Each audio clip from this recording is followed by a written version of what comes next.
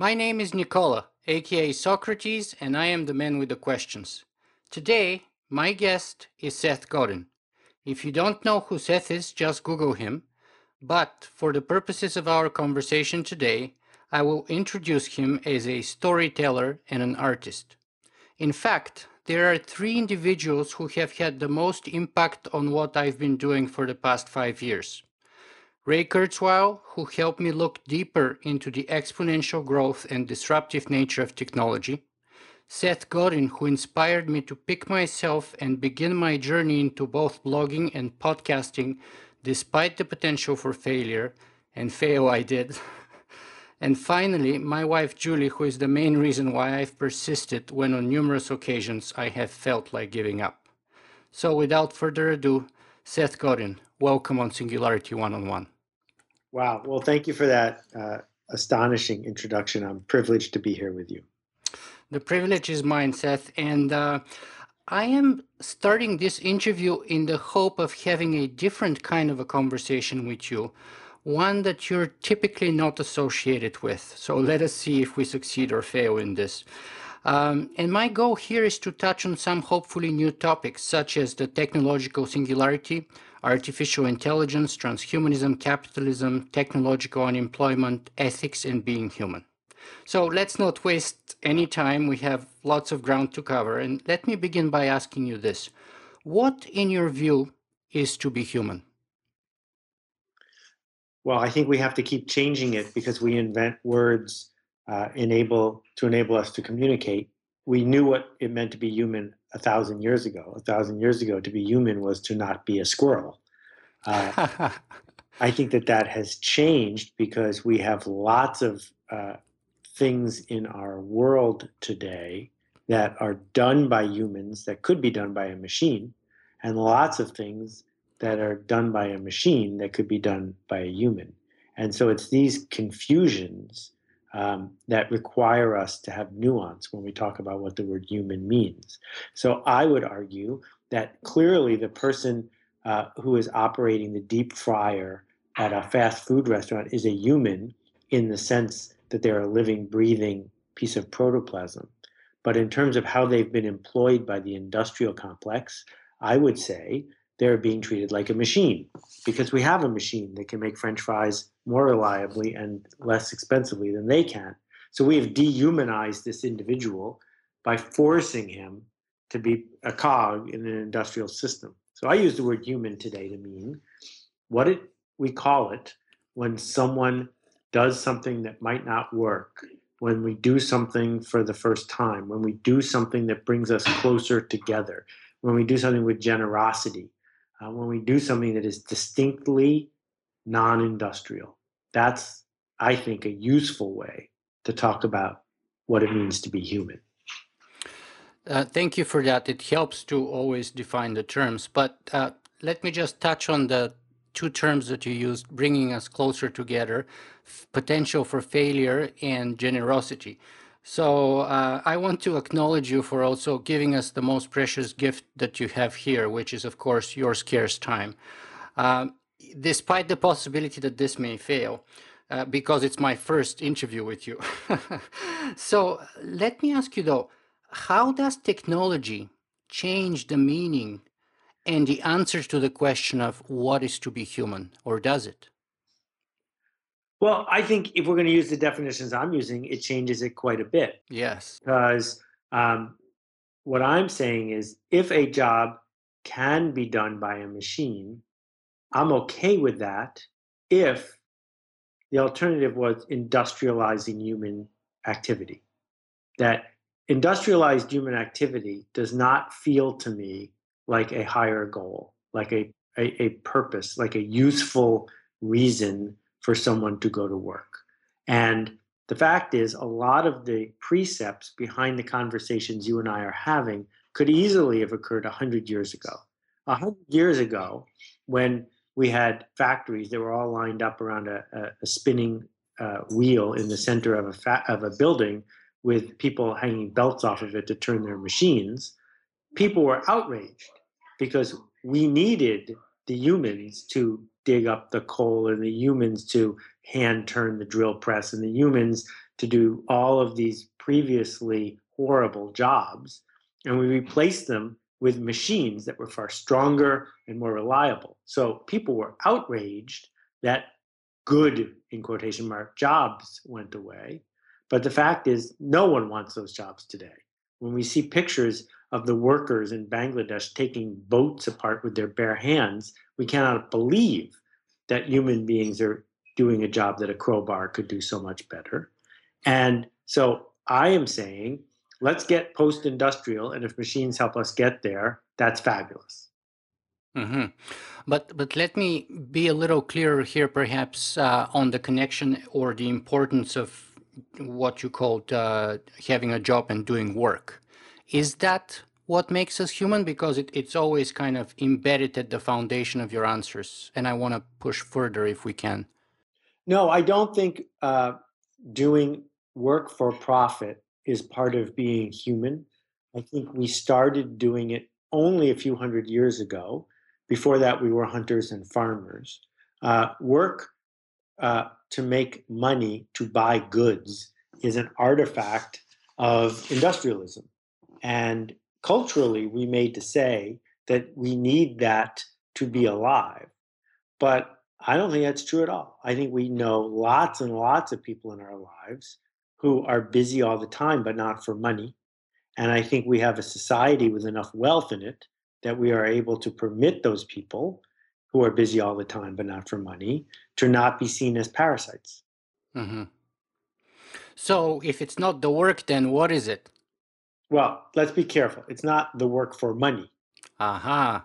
right? I think that being human, which means, again, doing a kind of art, making a kind of connection, doing things that might not work, Mm-hmm. is thrilling, even if you don't get paid for it.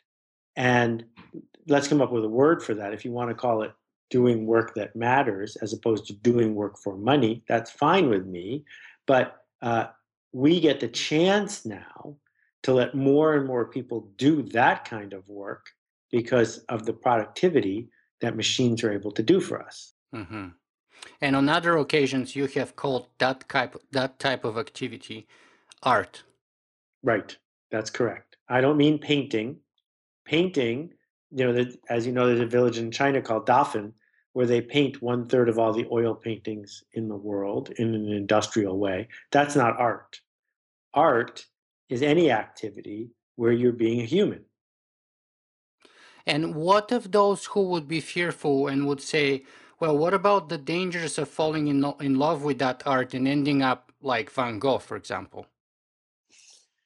Okay, so I think that Van Gogh probably would have been in real trouble even if he was a locksmith, because he had all sorts of issues. So, leaving out the mental health ramifications here, often we say, I am making art, I deserve to make a living. And I don't see any reason why those two things should be associated so clearly, right? That's also brand new. That musicians only got paid handsomely for their work in the last 90 years. That the idea that Van Morrison makes $50 million being Van Morrison, I love Van Morrison, but there should be no number associated with that.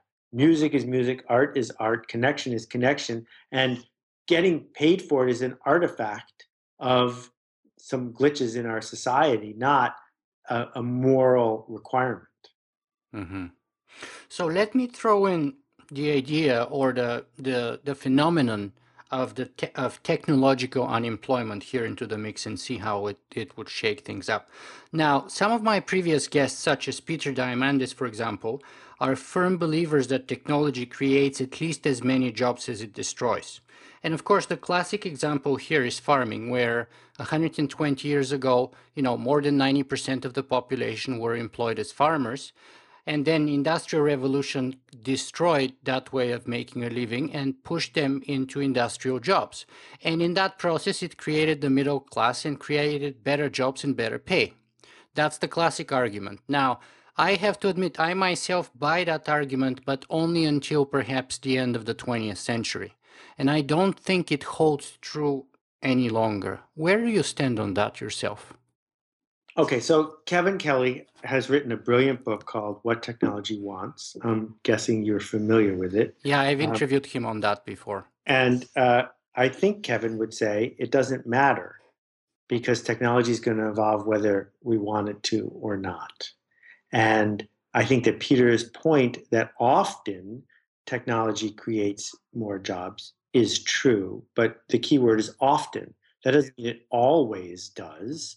And we have to understand that this idea of jobs is temporary, and we ought to be able, as a technological society, to get to the point where people are getting paid not based on their measurable industrial productivity. And I think that that's closer than most people expect.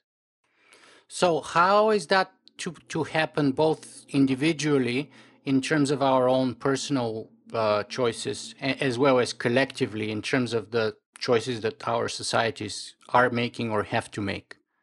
Okay, so I'll start by pointing out that economics are generally based on scarcity. Exactly. And the question is, what goods that are important will be scarce going forward, and how will we choose to trade them? And we have made huge gains in producing food. That if the population of the earth was what it was 100 years ago, we would have so much food that we'd almost have to pay to give it away.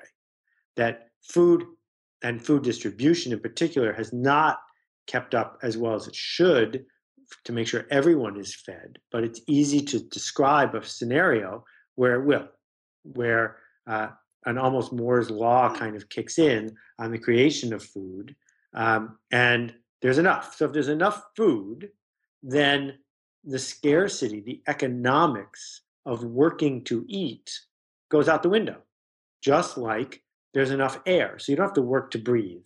You get to breathe for free. Mm-hmm. And we, in any given moment, when we hear a truth like that, we go, because it's obvious. Well, there are, if we go back to the longhouses of the Iroquois during good seasons in New York State before New York was a state, the same thing was true. If you were hungry, you came to the longhouse and they fed you because there was enough food. And economics did not revolve around how do we do work to get food. The tribe hunted, the tribe got food, the tribe shared because there wasn't a scarcity. So I strongly encourage everyone who's listening to this to read a book by David Graeber, who's another brilliant writer, called Debt. And David has a profound understanding of where money came from and what it's for. And most people completely misunderstand the origin of money, and they completely misunderstand how our culture has gotten us to the point where we think some things are supposed to be paid for and some things are supposed to be free. And those things are going to keep flipping back and forth and up and down. And the giant disruptor this time is technology. And the good news is we don't have to prepare for it because it's going to happen whether we prepare for it or not.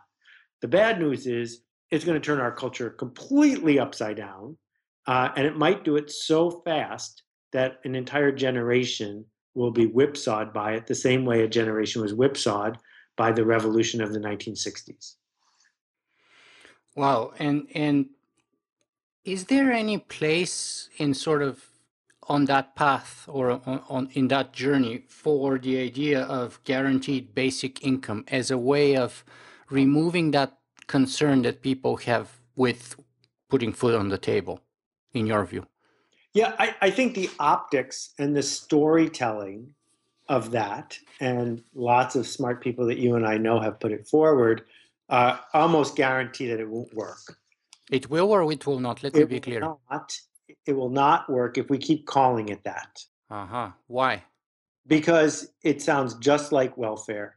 It sounds just like the Soviet state. It sounds like all sorts of things that people who mistakenly think that Ayn Rand is smart will just freak out about. But instead, what will happen, I believe, is if this future is the future we are headed toward, it will creep up on us. It will creep up on us because as things become abundant, they are taken off the list of things that we consider when we consider economics. Just as I was talking about with air, or in some countries with water. In some countries, if you need a glass of water, you can go to a store and they will give you a glass of water for free because water isn't considered this precious resource. And so the thought that a Western parliament would vote to give every single person in their country a fair wage while taxing the rich is very hard for me to imagine happening in the foreseeable future, unless it just happens by default, because so many of the resources that people need have gotten to the point where they are free or close to free. But when you say Western countries, I mean, isn't that sort of the tendency in places such as Norway, Finland, Sweden, even Switzerland? And I mean, take, for example, Norway. I have a good friend of mine who lives there and who was telling me that in his town, they have 1.5% of unemployment. And the government does provide you something which they don't call basic income, but they do provide kind of a welfare system in which you don't have to work. And if you do make that choice, you are pretty much covered for the basic necessities of life. And yet, only 1.5% of the population is unemployed. All right, so let's first carve out the countries you just mentioned and not call them Western countries and call them amazing countries because they clearly are an exception. I also want to double carve out Norway. We have to double carve out Norway because of oil income. But leaving that part aside, because they also have oil income in Saudi Arabia, and Saudi Arabian citizens get so much money they don't have to work either. But oil is going A, away, and B isn't a model for the rest of us. But leaving those two things aside, I think that you can't go to Argentina or Mexico or the United States and propose the kind of social safety net that's so spectacularly working in the Nordic countries and have a shot at it working, because culturally we have this sort of post-imperialist cowboy, pull yourself up from the bootstraps, trample on the people who don't have what you have mindset, and it's going to take a really long time for it to go away. What makes it go away, for example, is when technology makes so much of healthcare not more expensive, which it is now, but less expensive. What makes it go away is when technology turns basic education into something that's a total hit or miss class warfare item into something that works. And technology will do those things. It's inevitable. I just hope we last long enough for it to happen. Mm-hmm. Seth, are you familiar with the term transhumanism? I am, but I am no expert on it, and it's not something I've spent a lot of time on. Well, let's just say that for the purposes of our conversation, transhumanism, as a definition, is the belief that humanity and human is not the pinnacle of evolution, but merely one stage of it or a step in that process, and that the smart application of science and technology will allow us to be more human, live a better life, and be more productive and more creative. So I would like to ask you, because one of the most common ways of criticizing and attacking transhumanism is by quoting the myths of Icarus or Frankenstein and pointing out that it's just another classic case of overreaching and hubris, transhumanism, that is. And I want to see if we can connect this to your book, The Icarus Deception, and whether there's any lessons from there for us.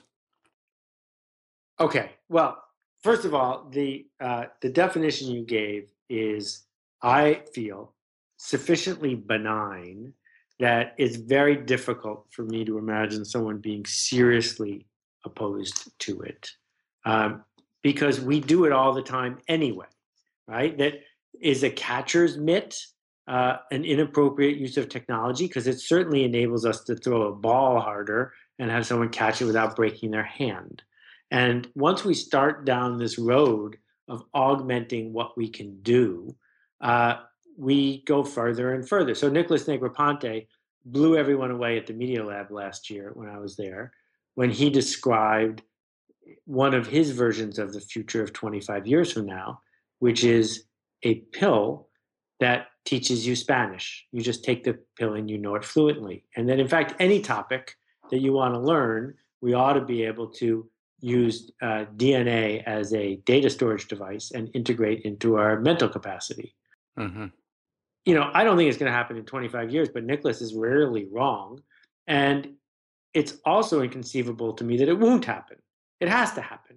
That the amount of knowledge we have about the barrier between the brain and the outside world and our ability to store things ever smaller, clearly we're going to be able to do that.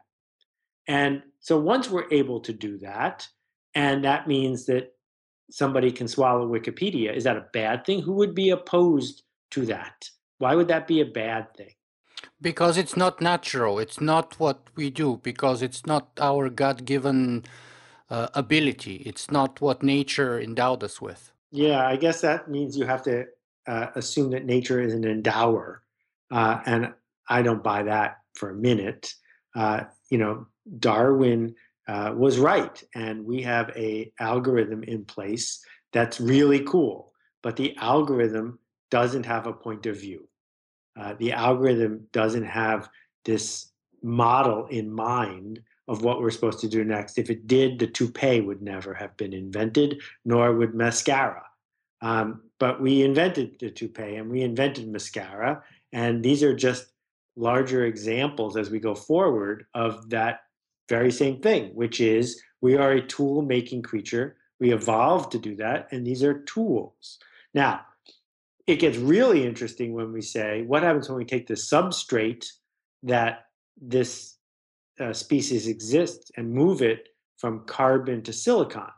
And again, it's hard for me to be morally outraged about doing that. I have other things that I think are worth having a conversation about it, but I feel no moral outrage about the idea of putting everything that we know about how our brain works into a form that is powered by the sun instead of powered by the sun being turned into a plant, being turned into a veggie burger.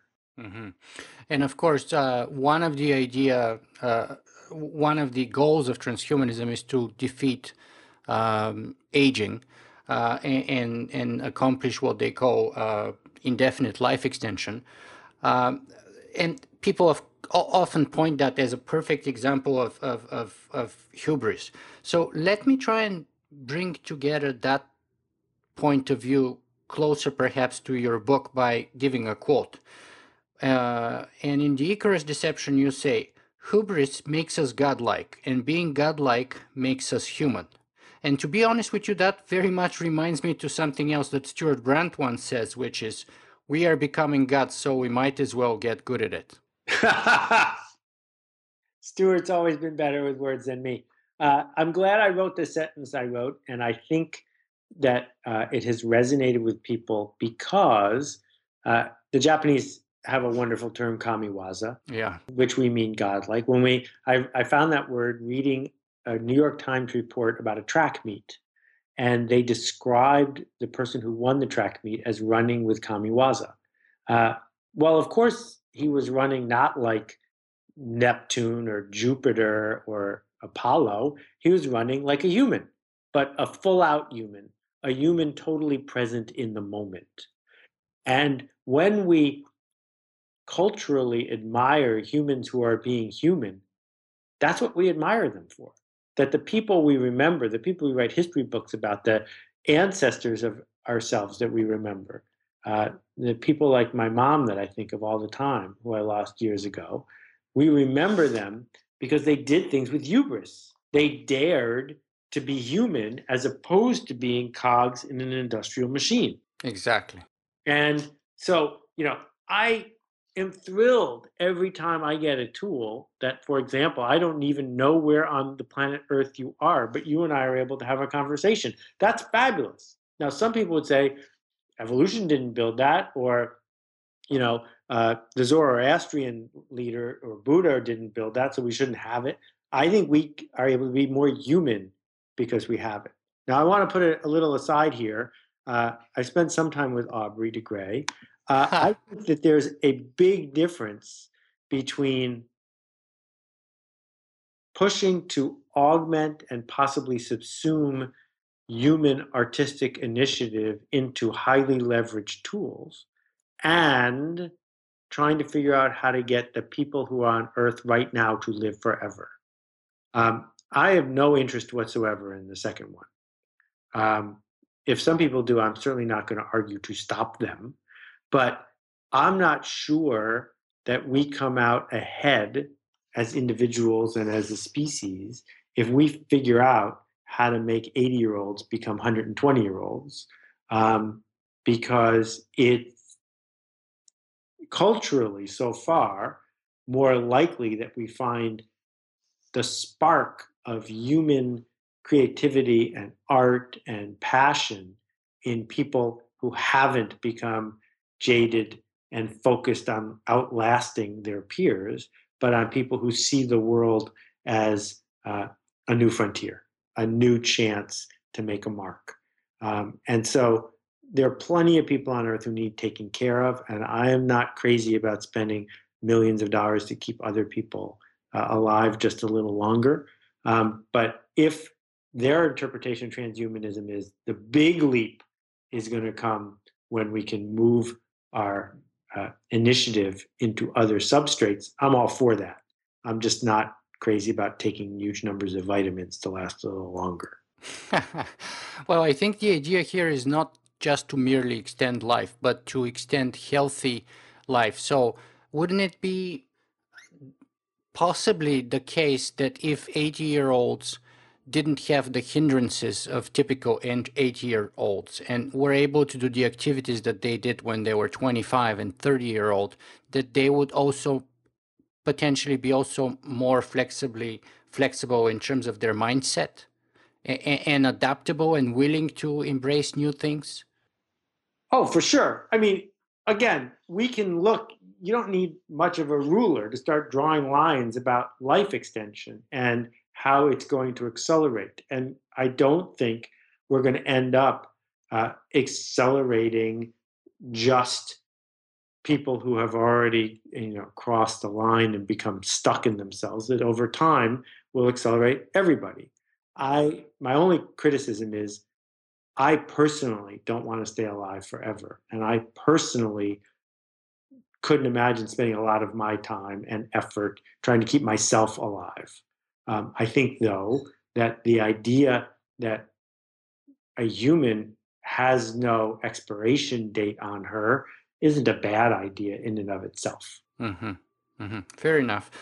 Fair enough. So, let me ask you this then. What's your take on the technological singularity? Well, I wrote the other day, I think that's how you reached out to me, about Yes.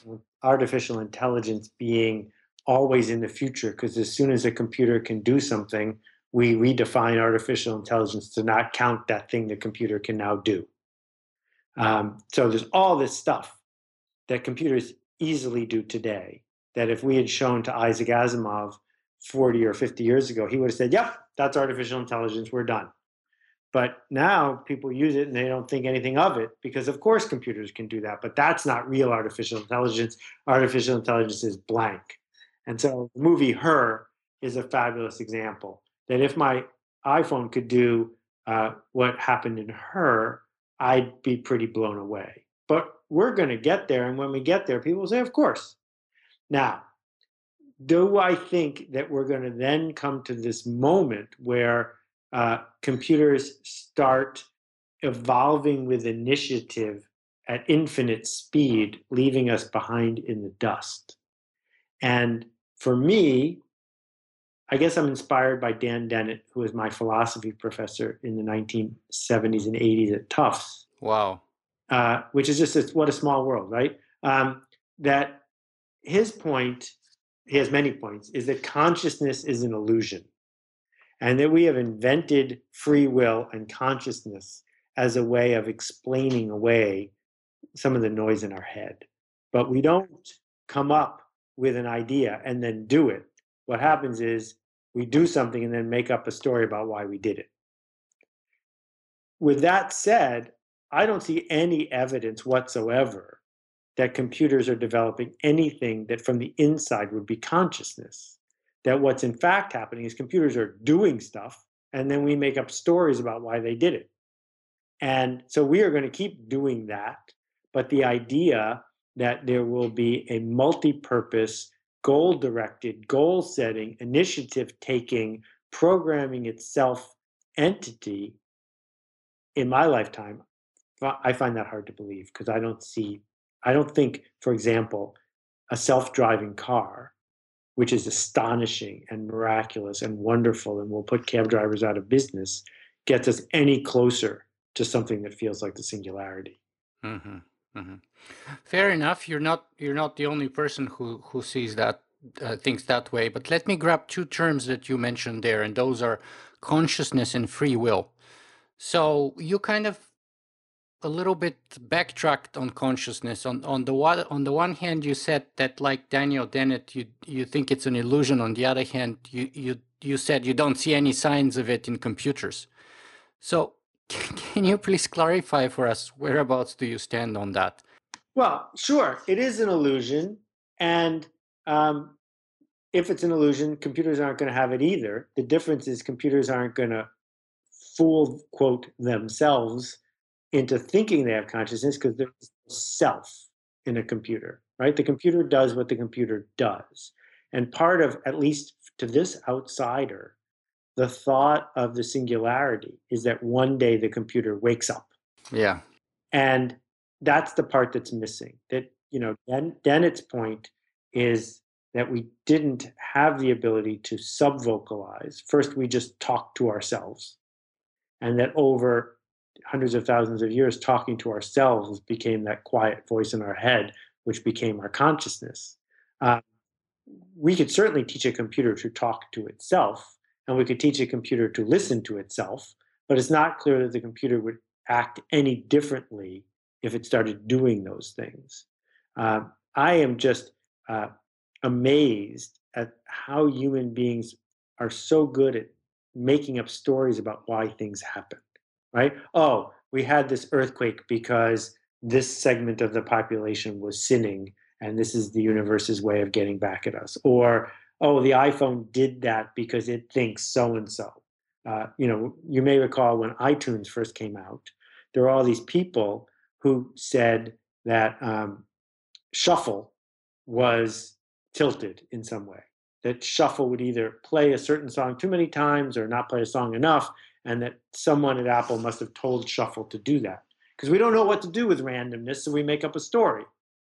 And I guess what I'm saying, and I'm sidetracking here, I apologize, is there's some big, big issues on the table. And I'm hoping we can agree that technology is, once it's in silicon, will accelerate ever faster. And that if it serves us to create more abundance and disrupt our economy, I think that's fabulous. But I, for one, am sanguine about the risk that one day our computer overlords will wake up, realize who they are, and enslave us. I don't think that's happening anytime soon.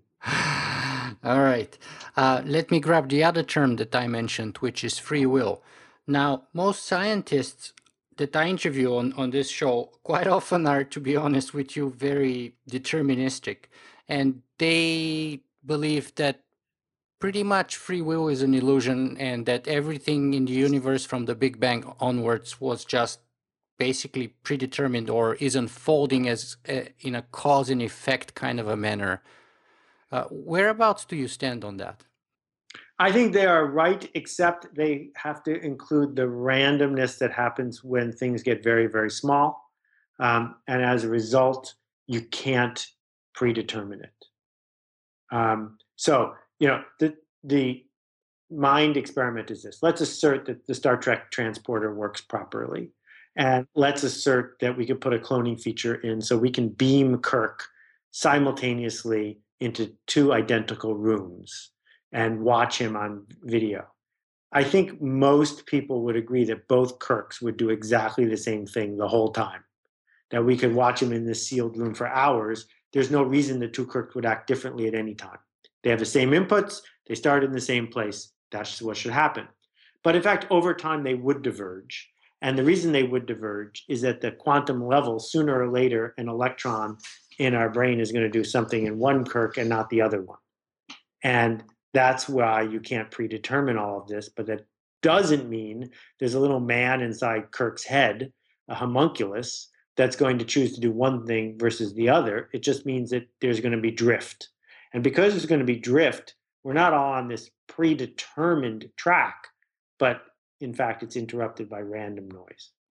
That's actually, to be honest with you, one of the best, most elegant ways of reconciling those two seemingly incompatible things. And it kind of reminds me to fluid dynamics, by the way, because we know from fluid dynamics how a fluid would likely behave, and we can predict that in terms of a cause and effect system. And yet we cannot predict how individual molecules and atoms will behave within that fluid. Right. So I think that's a very elegant way, actually. Thank you for that.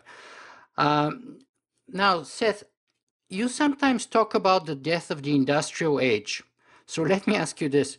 I have interviewed a few economists on my show, and for most of them, to be honest, it's easier for them to see the end of the world before they're able to even consider the end of capitalism. So let me ask you, is the death of what you call the industrial age somehow heralding the end of capitalism or not? I don't think so, but you'd have to ask Adam Smith about what he means by capitalism. I think that we are, for as long into the future as I can see, still going to have other forms of scarcity, and we will also have methods of making investments and taking risks. So if capitalism is about bringing capital to the marketplace, taking a risk, and then profiting when it creates something of value, I don't see how those things disappear, because things are going to have value even in a world of abundance. Because even in a world of abundance, things like trust, things like the attraction of beautiful objects, things like being in one circle or one tribe versus another have value. Mm-hmm. And so if we can create those things, we can sell them, trade them, leverage them. And even having watched 150 episodes of Star Trek, I don't know how to imagine a future where that isn't present. Mm-hmm. If we take the Marxist definition here, though, perhaps, and throw in the control over the means of production as the defining feature, then I'm willing to agree with your point, but I'm thinking it might be a different kind of capitalism if the control of the means of production is democratized rather than clustered in the hands of the few. That's exactly correct. That I think industrialism has encroached on our definition of capitalism. That industrialism says if you own a pin making machine, it's better than being someone who has to work for minimum wage at the pin making machine. But sooner or later, the pin making machine becomes almost a self-managed, self-running entity that's so efficient, pins are almost free. And that we end up, if it's resource constrained, it's going to be priceless because there are too many people who want the resource. If it's not resource constrained, it's basically free. And in that sort of environment, there's so much abundance that it doesn't pay to be that kind of industrialist. Mm-hmm. Seth, I've been keeping you here now for 40 minutes, and I would like to be respectful for your time. Maybe so bold to ask you for another 4 or 5 minutes. Sure. Let's try to wrap up on an up note. What else you got? Well, I want to throw in the importance of ethics here. You often speak about ethical marketing, but let's just remove the marketing end here for a second and focus on the first word, ethics.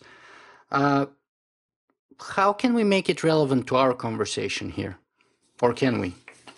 Well, I hope we can. I mean, some people have said that you should be ethical because it's commercially viable, that reputation equals profit. Therefore, in a transparent or semi-transparent economy, ethics pay for themselves. I abhor all of that.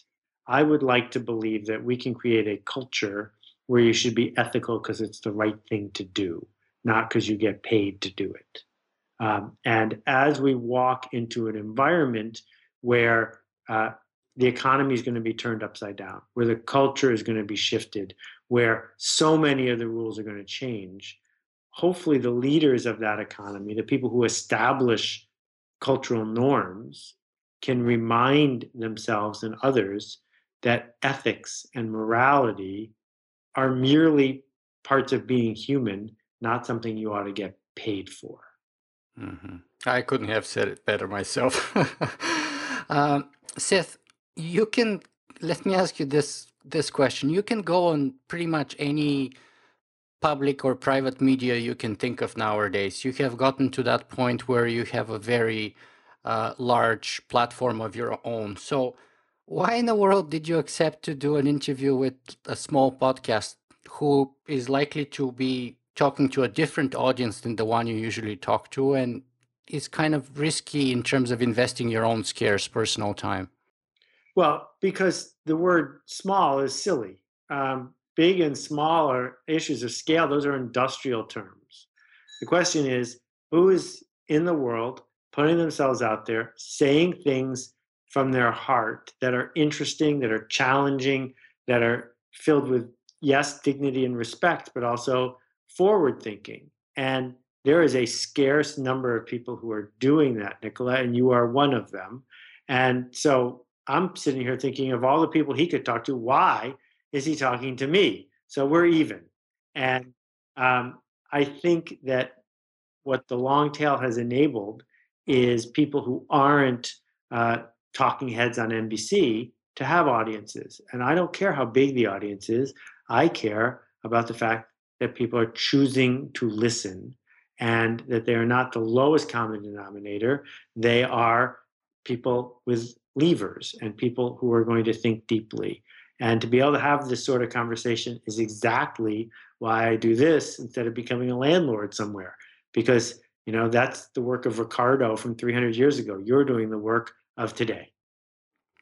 Well, thank you very much for that. Well, it means a lot. You have no idea how much this means to me. But let me ask you the last question of our conversation today, and that is, what is the best way to wrap this up? Is there perhaps, I don't know, a final message or an idea or that you would like to impart on our audience? I was friends with Harry Harrison, the guy who wrote Soylent Green. I was friends with Isaac Asimov and did a project with him. I'm lucky enough to be able to correspond with Cory Doctorow, and I'm a huge fan. Science fiction is really important, but it's not important because it's right, because it's almost never right. Science fiction is important because it makes us think deeply about what might be. And I feel like the singularity is science fiction. I think it's important to talk about it, but I don't think any of us ought to believe that we're right, because we're not. But that's okay, because it's interesting and we ought to have the conversation anyway. And by the way, that's why my name is Socrates, not because I'm right and I have the truth, but because I'm only the guy who is very curious and who is asking the questions. And that's why I want to create a symposium, the original meaning of which is a drinking party, where we just come to discuss important topics in a relaxed atmosphere. And the best that I can hope to do is to be the midwife and create the environment where my audience is able to give birth to their own ideas rather than push on them my own. Beautiful. Beautifully said. Seth Godin, you have generously given us the most precious gift you have today, your time, and I want to thank you very much for that, sir. Well, thank you. Keep making a ruckus. It was a real privilege and a pleasure. Thank you.